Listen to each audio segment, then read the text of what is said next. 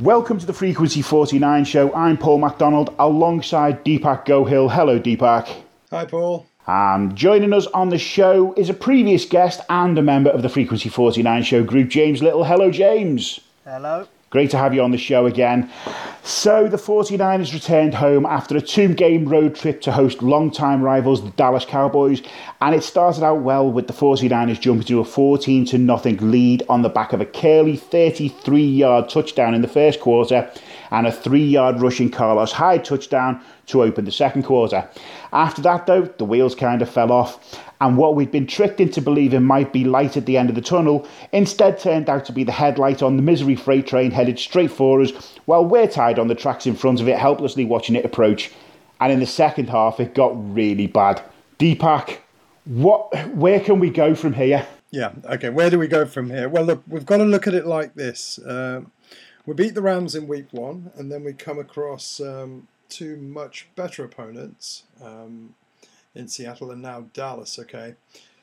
The thing that worries me about Dallas is that this was a beatable team that we didn't put away after getting to a strong start. And the other thing about Dallas is that they're not a premium team, okay? So they're not going to be competing for a Super Bowl berth, okay? They're not Seattle, you know, they're not Carolina. They're just an average, ordinary team, and they beat us. And I think we can do a post-mortem on why they beat us. I'll say that the referees certainly helped their cause, but I'll also add the disclaimer that if that bum call hadn't happened, we still would have run out of steam. We definitely would. There was that many issues on the field. We were absolutely Baalke all over the place. Time of possession. One of the things I've had an issue with, James, we're going to bring you in on this as well, sorry. Okay. One of the issues that we know I've had, one of the things that we've had an issue with through the course of this season has been the time of possession. Looking at the time of possession yesterday, we had the ball for 23 minutes and 33 seconds. You do not win football games when you only have Baalkeing football for 60% or for 40% of the time. That means Dallas had the ball for 60% of the time. We make it easy for them to beat us, don't we, James? We do, yeah. It's Chip Kelly's system. This is the reason with the time possession. The reason we only have the ball for, we're going to have the ball less than our opponents is because of the pace and the no huddle and the hurry up system that he runs. But yeah, it's frustrating because, when you're watching it, you want to watch your team do things. And if you're playing badly like we are, well, we've started well, but we are mainly playing badly. Look at our record. You want to see your team with the ball doing things.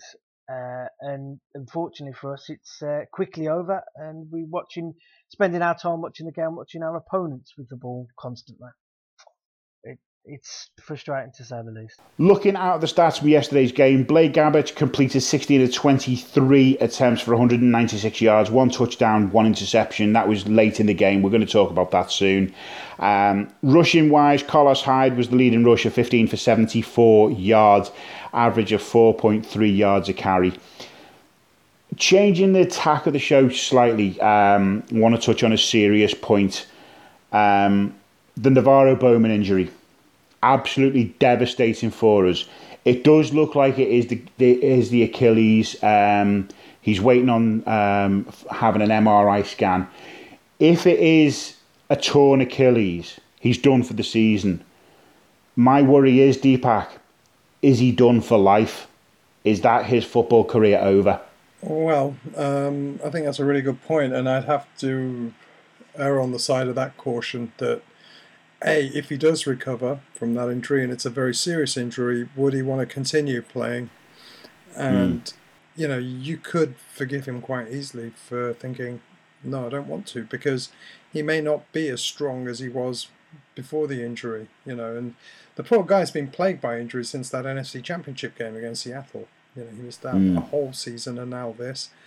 I think the loss to the 49ers is absolutely devastating. It's a crippling blow to this team because not only is he the only lights out player that we've got, but he's the only real leader on the team because of his experience, and he leads by example. And I think we're going to be losing more than just the linebacker here. We're going to lose very much the talisman figure of the team. The heart of the team, indeed. Yeah, it's the biggest blow. And like you say, if it is it sounds like a season-ending injury, possibly a career-ending injury. But you got to think is he going to want to come back to the team as it is now?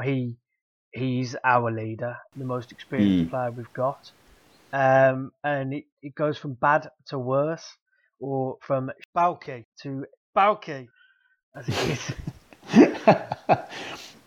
When Bowman was in the game, Ezekiel Elliott's longest run was 10 yards. And he'd rushed for 53 yards on 11 carries. Following Navarro Bowman's exit, Ezekiel Elliott had runs of 26, 23 and 17 yards. That just shows you what an impact Navarro Bowman was having on the game. It also shows you how much of a one-man team and a one-man squad the 49ers are now. Yeah. I mean, losing Bowman in that game, it hurts you in different ways. You're not just losing a linebacker, like James said, we're missing the heart of the team. And there's a lot of guys on that team who look up to Navarro Bowman, and he's not there, And instead of playing for him, they just, the heads dropped. But I think at the time in the game when Bowman was injured, the defense had already been out on the field a very, very long time. So combine that with obvious fatigue, etc., then I think our defense was finished by that stage. They were worn out, completely worn out, and when they are tired and they've got the line have got Bowman behind them, pointing out various things, geeing them up, being a leader. He's always standing there in the middle, geeing up the players or the crowd. We draw so much from him, and then. Like Deepak said, as soon as he went off the pitch, they were already done. And for me, that finished them. They were so tired as it was, and then to lose your leader, who gives you that little bit extra, and strives you to push and go a bit harder, to lose that, their heads went, and I think physically and mentally.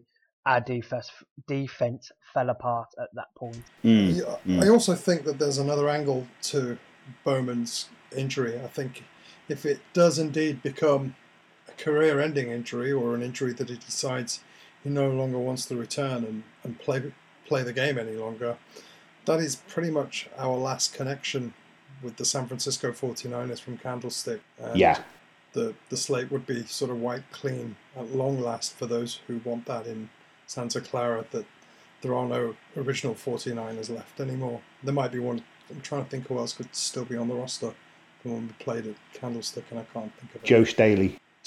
Right. Yeah. And he's not that far to go, is he really? No. But I think that type of internal attrition might be something that front office possibly wants, because they've always wanted to rebrand the club for that area. They've distanced themselves from the city. I know they played some of the training camp in downtown San Francisco at Kezar Stadium, but I think it does mark the beginning of the very, very end of the San Francisco connection to this franchise. Do you think that eventually, going down that trail of thought, then you could see a complete rebranding in terms of the name? Or do you think they would maintain the name because of the history that's with it? I think that's a good question, and when you consider that Oakland is closer to San Francisco than Santa Clara is,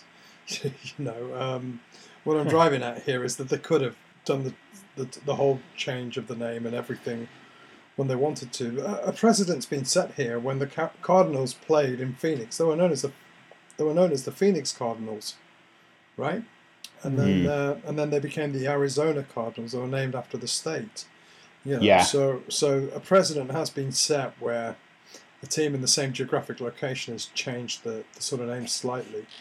I don't know if they would ever change to Santa Clara 49ers, and I think if they did do that, I don't think it'd be very popular with the fans. But at the end of the day, though, we are in name only, aren't we? really. Yeah. We don't really have an affiliation to the city anymore. So our affiliation is just name only, and I don't think it's really neither here nor there now. It's too far down. Looking again at the stat, Gabbert has connected on just 1 of 11 throws of 20-plus yards this season. Now, yesterday again, he had major issues with his completions. We can't forget the Hail Mary that just didn't happen at the end of the game. It was completely off target. Why? Would that have been a scripted play? Would that have come in from the sidelines, knowing how bad Gabbert is on long throws?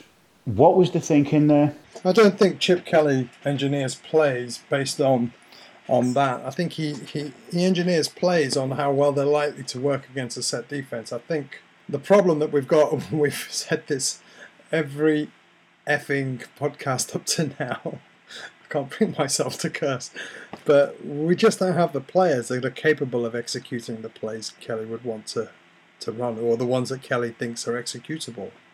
I just don't think we have the talent level to be able to execute. And I think there's Gabbert is clearly not the answer. He clearly isn't. Kaepernick, is he the answer? Is he fit? Is he what? Nobody knows about him. I do think that the time's right now to let Christian Ponder have a go. What's the worst that could happen? That's something Donald Trump said. Yeah. But you're right. What have we got to lose? Because we're not rebuilding.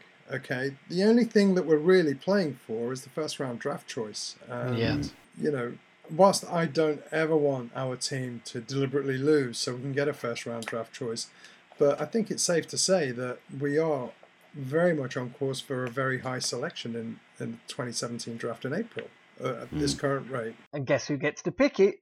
It's Well, that Baalke. Well, we don't know yet, do we? He might not be the Baalke that picks it. It might be another Baalke, or we just don't know. Thing is, whichever way we look at it now, the season's Baalke. It's completely. I'm loving this show. I'm really loving this show. Yes. Yeah, it's messed up beyond all recognition. Let's have a look at Facebook. I actually put a post up earlier about the quarterback situation, and we've discussed the quarterback situation endlessly. You've got Kaepernick, you've got Gabbert, you've got Ponder, and I put forward the question: who else is there out there that we could possibly look at as a quarterback, not long term, but just for the rest of the season? Bring somebody in. Obviously, we'd all want Montana to come back out of retirement. The man can't. He's far too old. So it was sort of keep it realistic.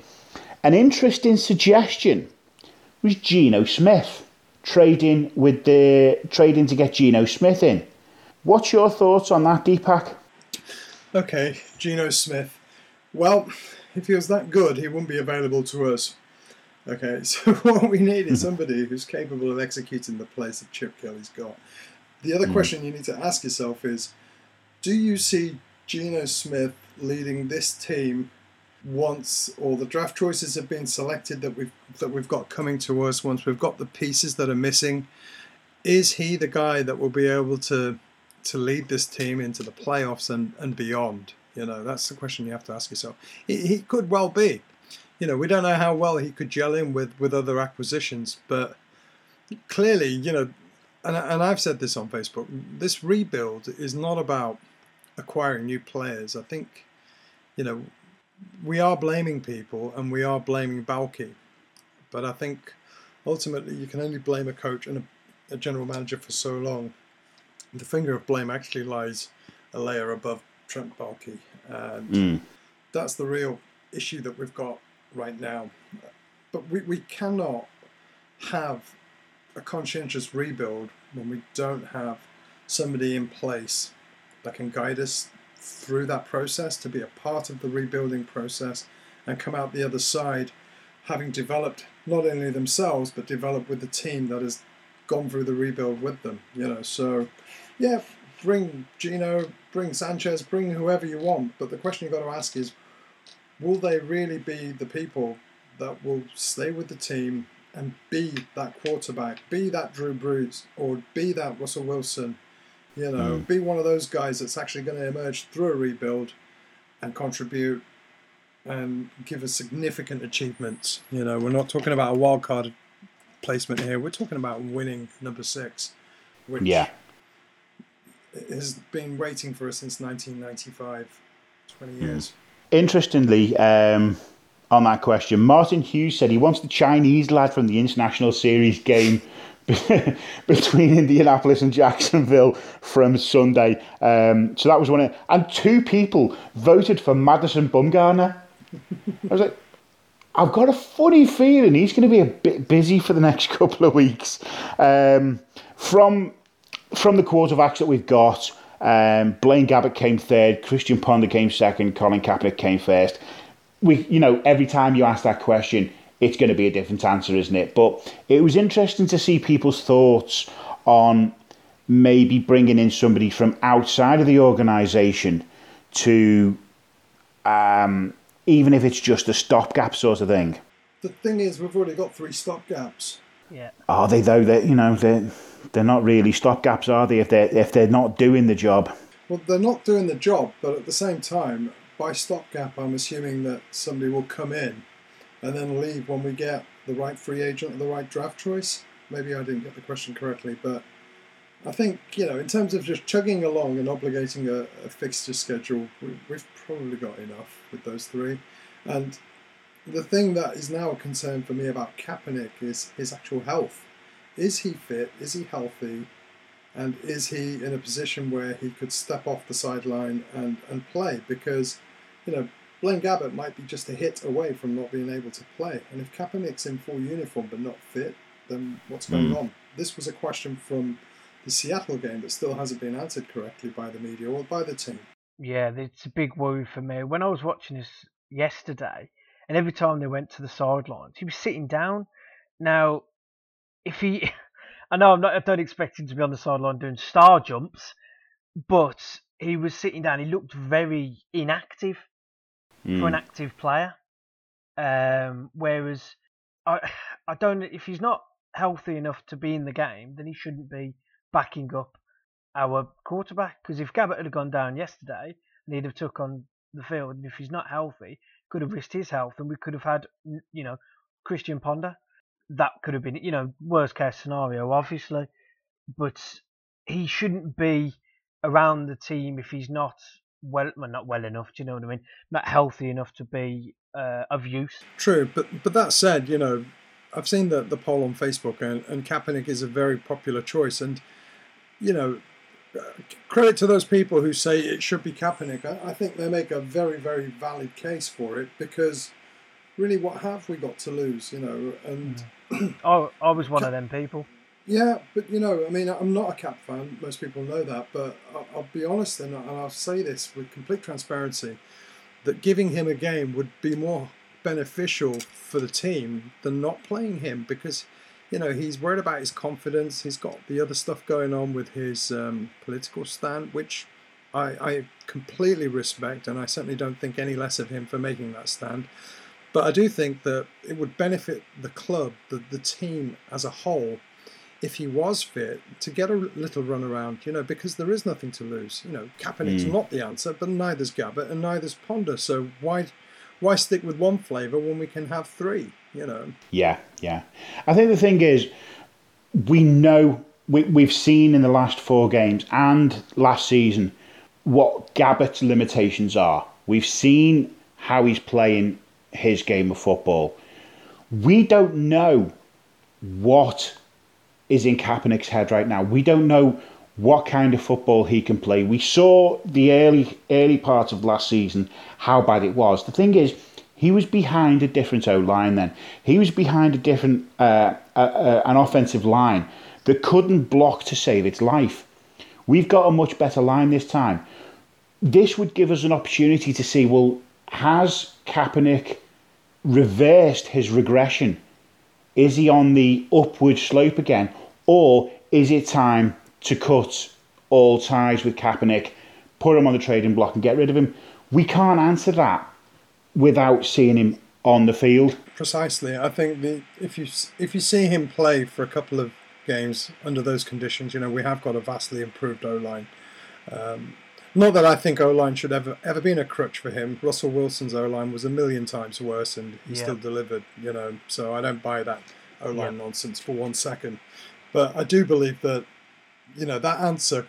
If Chip Kelly says to him, "It's a fresh blanket of snow. Be creative. Go for the run when you want to. Do the draw play when you want to.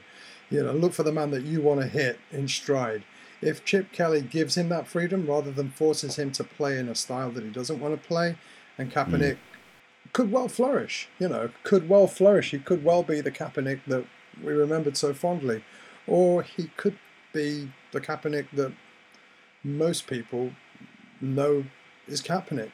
The player that's got a lot of potential, but somewhere in there is the truth. And I only think we'll know if he gets an opportunity to play. And I think he needs an opportunity to play. The team need a new face at QB to give them a lift.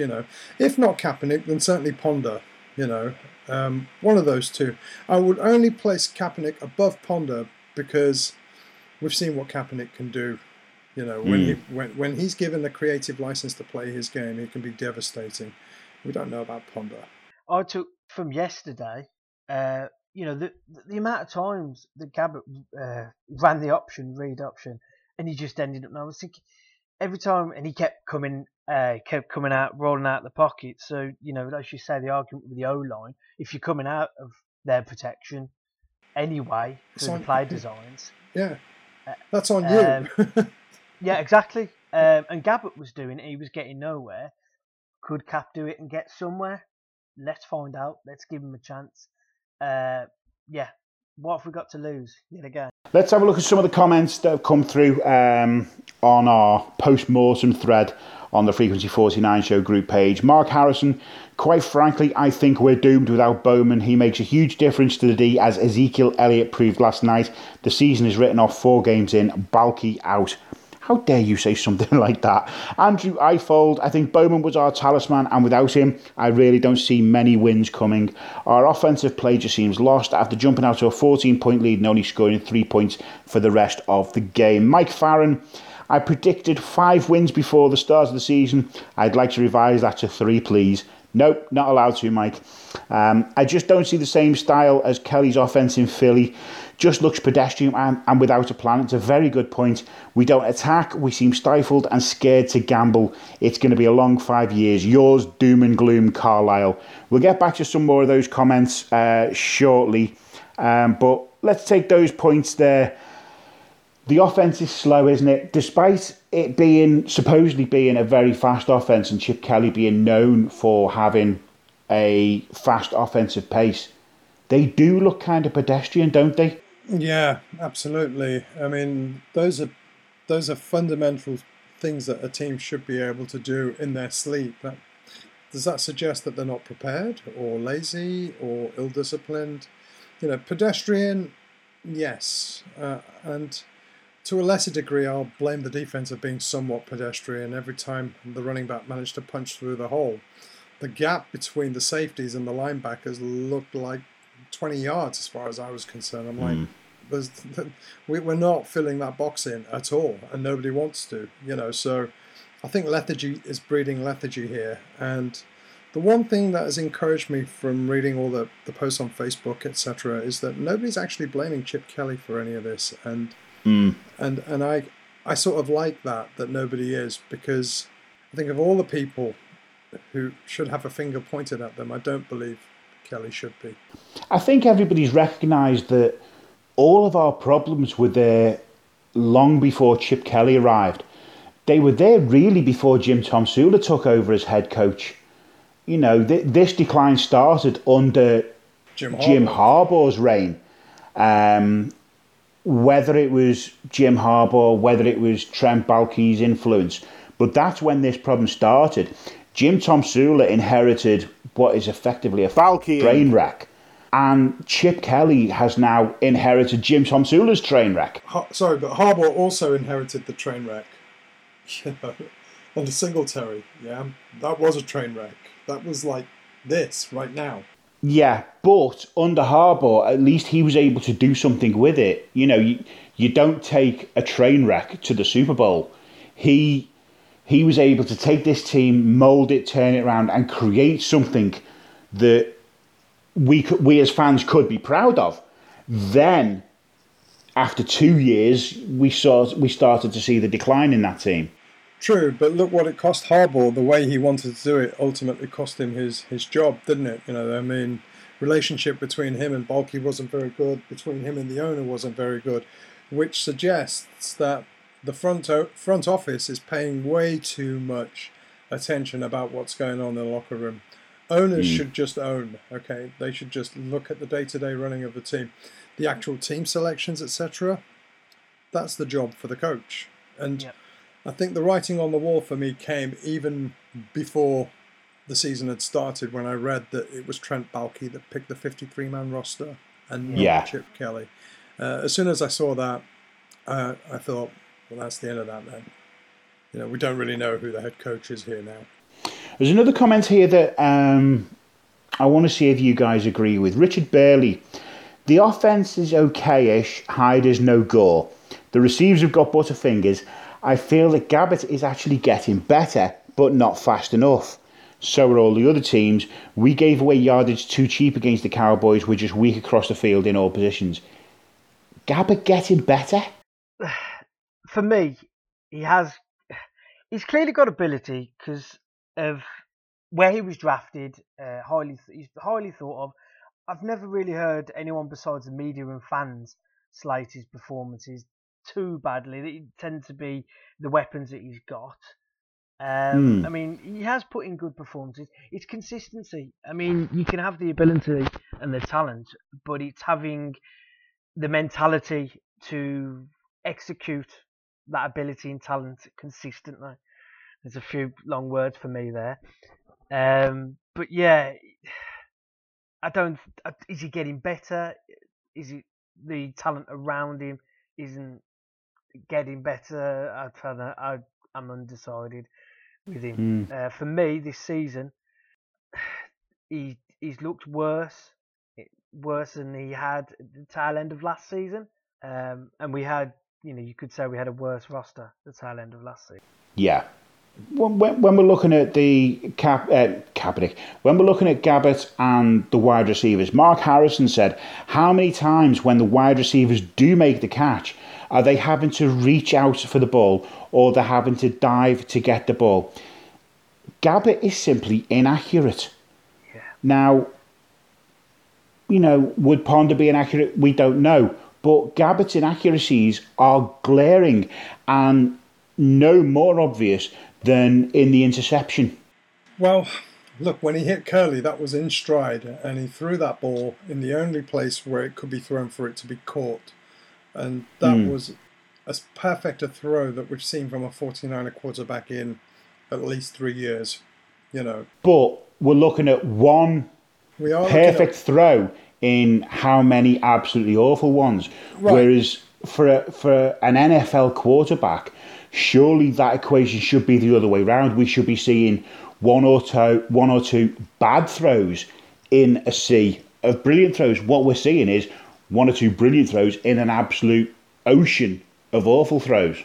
I agree with you. And again, the problem is compounded where you've got a quarterback who's not very good and you've got a receiver core who is also not very good. And before you know it, there's a not very good, there's a not very good, and you've got three not very goods in a row, and none of that can be productive, right? When you're trying to move the ball. None of that's productive, And historically, it would be the running game that loosens up the defense so the passing game can start. I didn't think our running game was that good either, to be perfectly honest. No, I'm a big fan of Hyde, as I was with Gore, of course.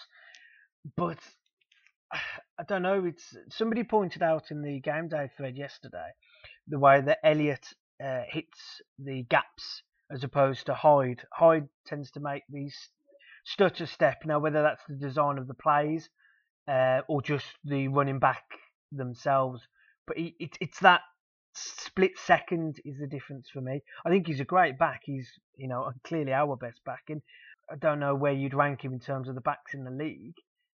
He has got ability, but he's still learning. And what's this? Is this his third or second season?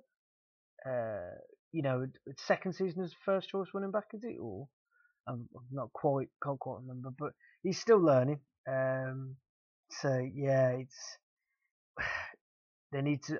I think the other running backs need to contribute a bit more as well. Tail end of last season, Sean Drone did a few things to impress me.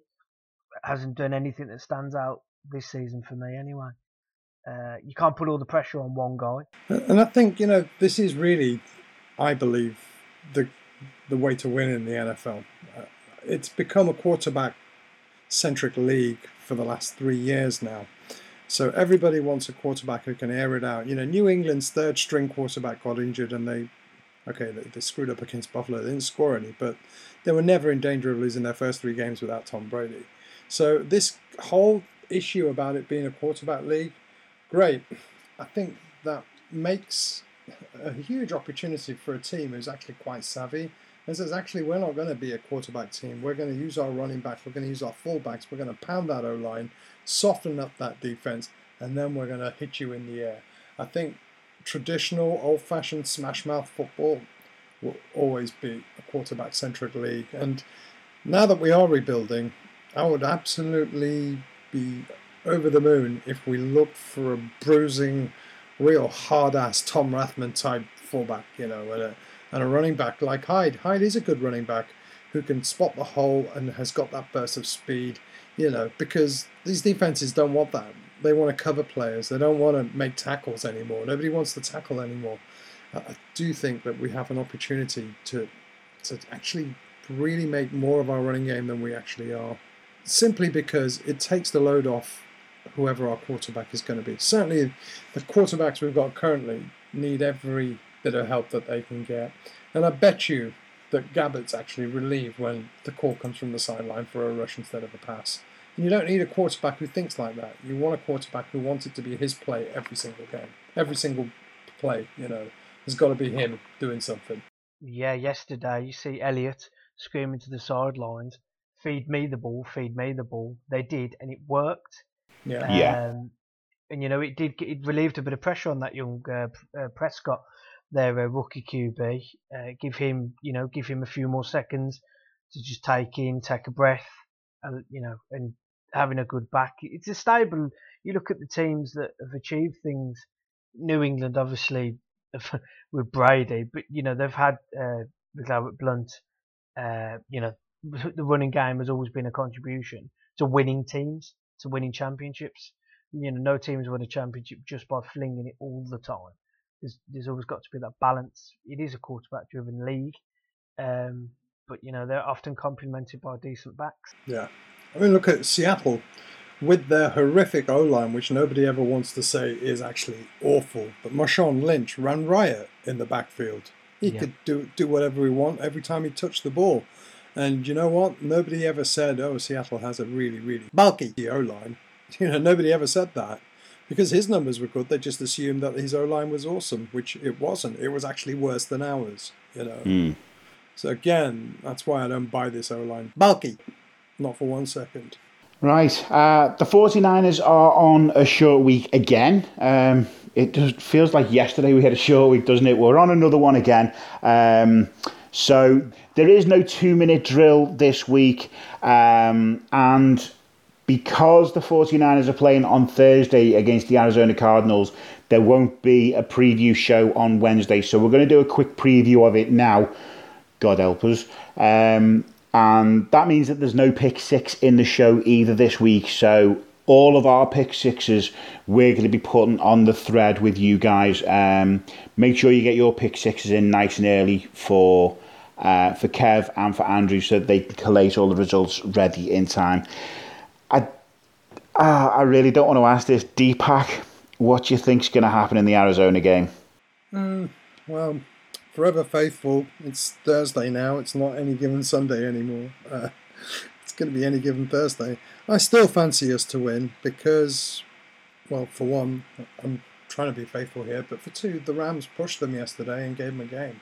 And just purely using that flawed logic that if we can knock the living out of the Rams and they can give Arizona a game, then why can't we? But I do believe that the short week is going to work against us. We're going to see a lot of fatigue, especially on the defense. Yeah. Especially with missing Bowman, reshuffle. Lynch is back this on Thursday, am I right in saying? Yeah. He's certainly available. He's we don't know what he's been working on, away from what we've seen. Hopefully he can make an impact. I think he's a very good, one of our better defensive players. We're going to need them now. Bowman's down. It all, for me, depends on Palmer for those. They haven't really done very well so far this season. I haven't watched an awful lot of them, to be honest.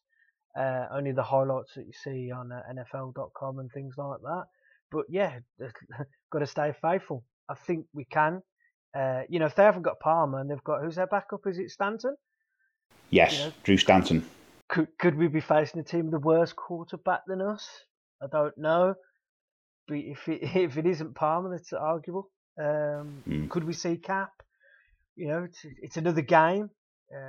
It's a new game week. Could be a new looking team. Could have a new quarterback, a defensive player back. Reshuffling the defense with Bowman going. So, it's the NFL. Anything can happen. Look, so far this season, there's been, the Bills. I know minus Brady, New England, but the Bills shut out New England. Who saw that? We shut out the Rams week 1. Could you see, before the season started, would you have said we'd have shut anyone out? So anything could happen. We could win by 40, 50 points, maybe. I love it. No, honestly, I absolutely love your optimism because we have to be. Why should we be resigned to thinking we're going to lose this, we're going to lose that? Because Dallas is history now. We can't change that, but it's another day, it's another game, and as long as we're on that field and we're going to give it a go, we still have a chance until the end of the first quarter, and then So James is the eternal optimist. Deepak, you're kind of 50-50. Me, we're Baalke. We are absolutely screwed. I don't know. Well, yeah.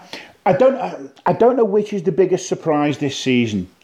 Talking genuinely now, Arizona, how badly they've done in the first 4 games of the season, or the Rams, how well they've done in the first 4 games of the season. 3 games then, putting the shutout aside, because looking at the 49ers now, we didn't deserve that shutout against the Rams. Put it this way, I am petrified when we go into the LA Coliseum, because they are going to absolutely destroy us, I think. But that's for further on. Right now, it's Arizona. Bowman out. We don't know what Lynch is going to be like. If it's Gabbert, we're going to be looking at the same different day. Yeah. If we're looking at Kaepernick, we don't know what Kaepernick's going to be like. Kaepernick says he's not fit. Kaepernick has been saying that his loss of weight in the off-season is what's causing him to be not ready right now. And he did lose a hell of a lot of weight. I don't see any positive coming from this Arizona game whatsoever. And it's on the back of a very short week, which makes it even worse. I think the short week is the bit that's going to hurt us the very most. If you take Navarro Bowman out of the picture, then I do think the short week... But we're at home, right? Yes, we are at home.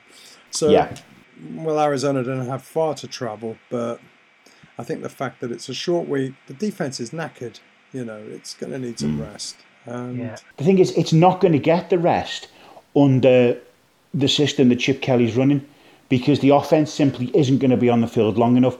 Kaepernick's going to be... Kaepernick again. What is it with Kaepernick? Baalke. Kaepernick. Gabbert's going to be throwing 3 and outs again, which means that the defense is going to be back on the field sharpish. We've gone...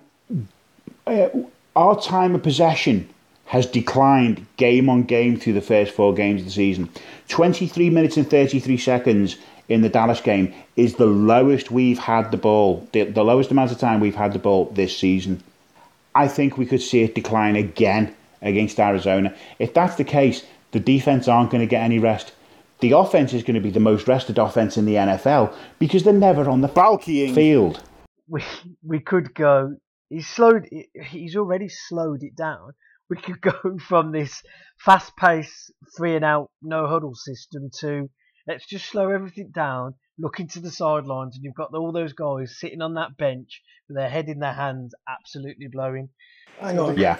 guys. Before we do a wrap on this show, there is something that we actually need to make a special mention to, and we haven't talked about it. But look at our third down efficiency today. Yeah. Yesterday. Okay, it was over 50%. That's pretty good for us. Pretty good. If I think off the top of my head, we converted 8 times out of 14. Yeah. That's not bad. That first quarter as well. I think it was a bit of that was for me. That was evidence of the system working. It was a bit of a shock and awe tactic type thing. It was thick, fast. That they were struggling to adjust to it, and with that call, with the officials going against us. And I'm not saying I agree with you, Deepak. We still would have got on to lose that game. Yeah. But something like that did give a massive confidence boost to our opponents, because as it was looking, we were at that point in time we were cruising. Exactly, we could have gone on, 28 points in the first half at least. Well, when he made that call, we would have got the ball. It was on 4th down, and I think they would have kicked a field goal or punted. I think it would have been a field goal, but we would have had possession, and we could have either seen it out to close the half with, or maybe got a field goal of our own, which is no bad thing, But instead, we gave up 14 straight points. So it kind of made me angry that a play like that can go off in a league which is replay-centric, that something like that simply cannot be challenged. That actually really Baalke me off. Yeah, because you know Kelly would have challenged that, and we probably would have been should have been overturned. Yeah, of course it would have been. It was the heat of I think it might have been you, Paul, who mentioned in the heat of the battle. When you're playing. I mean, I've never played the game, but I imagine from my sporting experiences, when you're in the middle of doing something, you're not keeping an eye on what the referees or the officials are doing. It's their job to intervene, not your job to bear them in mind. You're doing your actions. So for me, it was ridiculous, completely ridiculous. And the other thing that upset me was the number of Cowboys fans inside Levi Stadium. Oh. That is payback for last season when we took over Cowboy Stadium. Yeah. Or is it? It's AT&T now, isn't it? Yeah, but where the hell did they get their tickets from? Probably the same place that the 49ers got all the tickets from for the game last season, down in Texas. This is Niner fans selling their tickets to Cowboys fans. Well, I'm sorry. Let's face it. We know how readily available. We've seen ourselves on Facebook how readily available tickets are for games at Levi Stadium. On the subject of the third downs, guys, although we completed 8 of 14, the 49ers completed the first 7 third down attempts and then only 1 of the next 7 third down attempts. Again, it feeds to, we had a great first quarter and part of the second quarter and then ran out of steam. So, again, it's still the offense is too fast, or we just don't have the stamina on the offense to deal with the kind of plays that Chip Kelly's throwing in there. Or it could underscore just how much of a momentum killer that Duff call really, really was. Yeah. That it affected us long into the game. Not just when Dallas scored 14 unanswered points when it should have been 4th down, that it actually stayed with the team. They never really shook that off. There's a big link between confidence and concentration. If you're confident in what you're doing, you're going to concentrate to strive to continue to be confident. Without sounding too technical about it. But you're right, James. It knocked the complete confidence out of that offense. It was moving the ball effectively. Even the defense was stepping up at that point. And, a few more early points would have made it slightly harder for Dallas to score more in the second half. But instead, we get a 14-point turnaround through no fault of our own. It felt like a bit of a low blow, as it was. Very much so. It really truly angered me. Oh yeah, I know. It really annoyed me, upset me. Well, we've pulled apart the Dallas game. We've taken a look at the Arizona game, however depressing it might be. I'm not going to ask you to make your picks tonight, lads. As I said, we'll do that on the thread for the pick six, because the 49ers aren't actually part of the pick six this week because it's a Thursday game. So you don't have to make your picks. You don't have to say whether you think we're going to win, lose or draw. Any parting thoughts before we wrap this show up tonight? Yeah, just a couple of positive points for me was Curley. I think he's a safe pair of hands. He's a good route runner, a good addition to the team. To give that a bit of credit for bringing him in, got to give him something. Well, only time will tell to see how good he is, and it's probably because the rest of our receiver core is so poor, it's making him look so good. And also a shout out for Rashard Robinson. That kid's got a bit of talent, I think. I like the look of him. Somebody, I can't remember who it was, somebody said it's the new Richard Sherman. I hope he's not the new Richard Sherman, because I can't stand that. Baalke. Can't stand him. But no, a couple of positives I took from it. We can't all be me, the eternal optimist, back again. So those two for me yesterday stood out. Okay, Deepak? I'd have to agree. I think Curley is a real positive, because if you watched how Gabbert was playing, he was actually, you could see Curley was his favourite target, wasn't it? And he'd favour throwing to him whenever he could. So I think that's a big positive. I think one of the things that, well, it's far from a positive, but I think it certainly will be character building, is to see how we react to playing without 53. My little positive, I'm going to put a positive in there. There's only 12 more games before Baalke. Baalke! You don't know if he's going to Baalke, though, do you? He better had, I'm telling you. That is it for this episode of the show. Thanks to Audionautics.com for the music. Thanks to Rob Newell, James Little, Mark Lyne, Kev Nail and Andrew Mitchell, Kat Victorino, Gavin Sutton, Graham Ross for all the work they do on the group and on the show. You can follow us on Twitter and Instagram at Frequency49, and on Facebook search The Frequency 49 Show. It's time to say goodbye, boys. Bye, everyone, and sorry for being so miserable. Always look on the bright side. Bye-bye, everyone. That's right.